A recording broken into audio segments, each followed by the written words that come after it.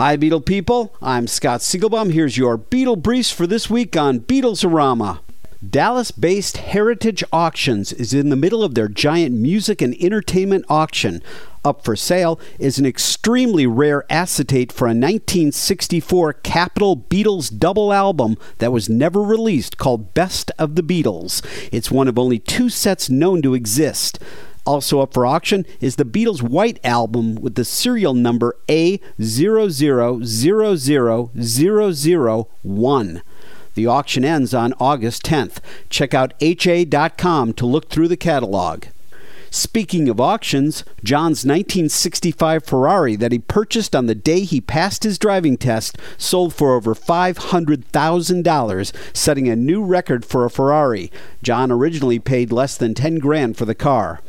And finally, as Paul continues his Out There tour, the Jerusalem Center for Public Affairs confirmed that Paul McCartney's life was threatened prior to a concert he performed in Israel in 2008.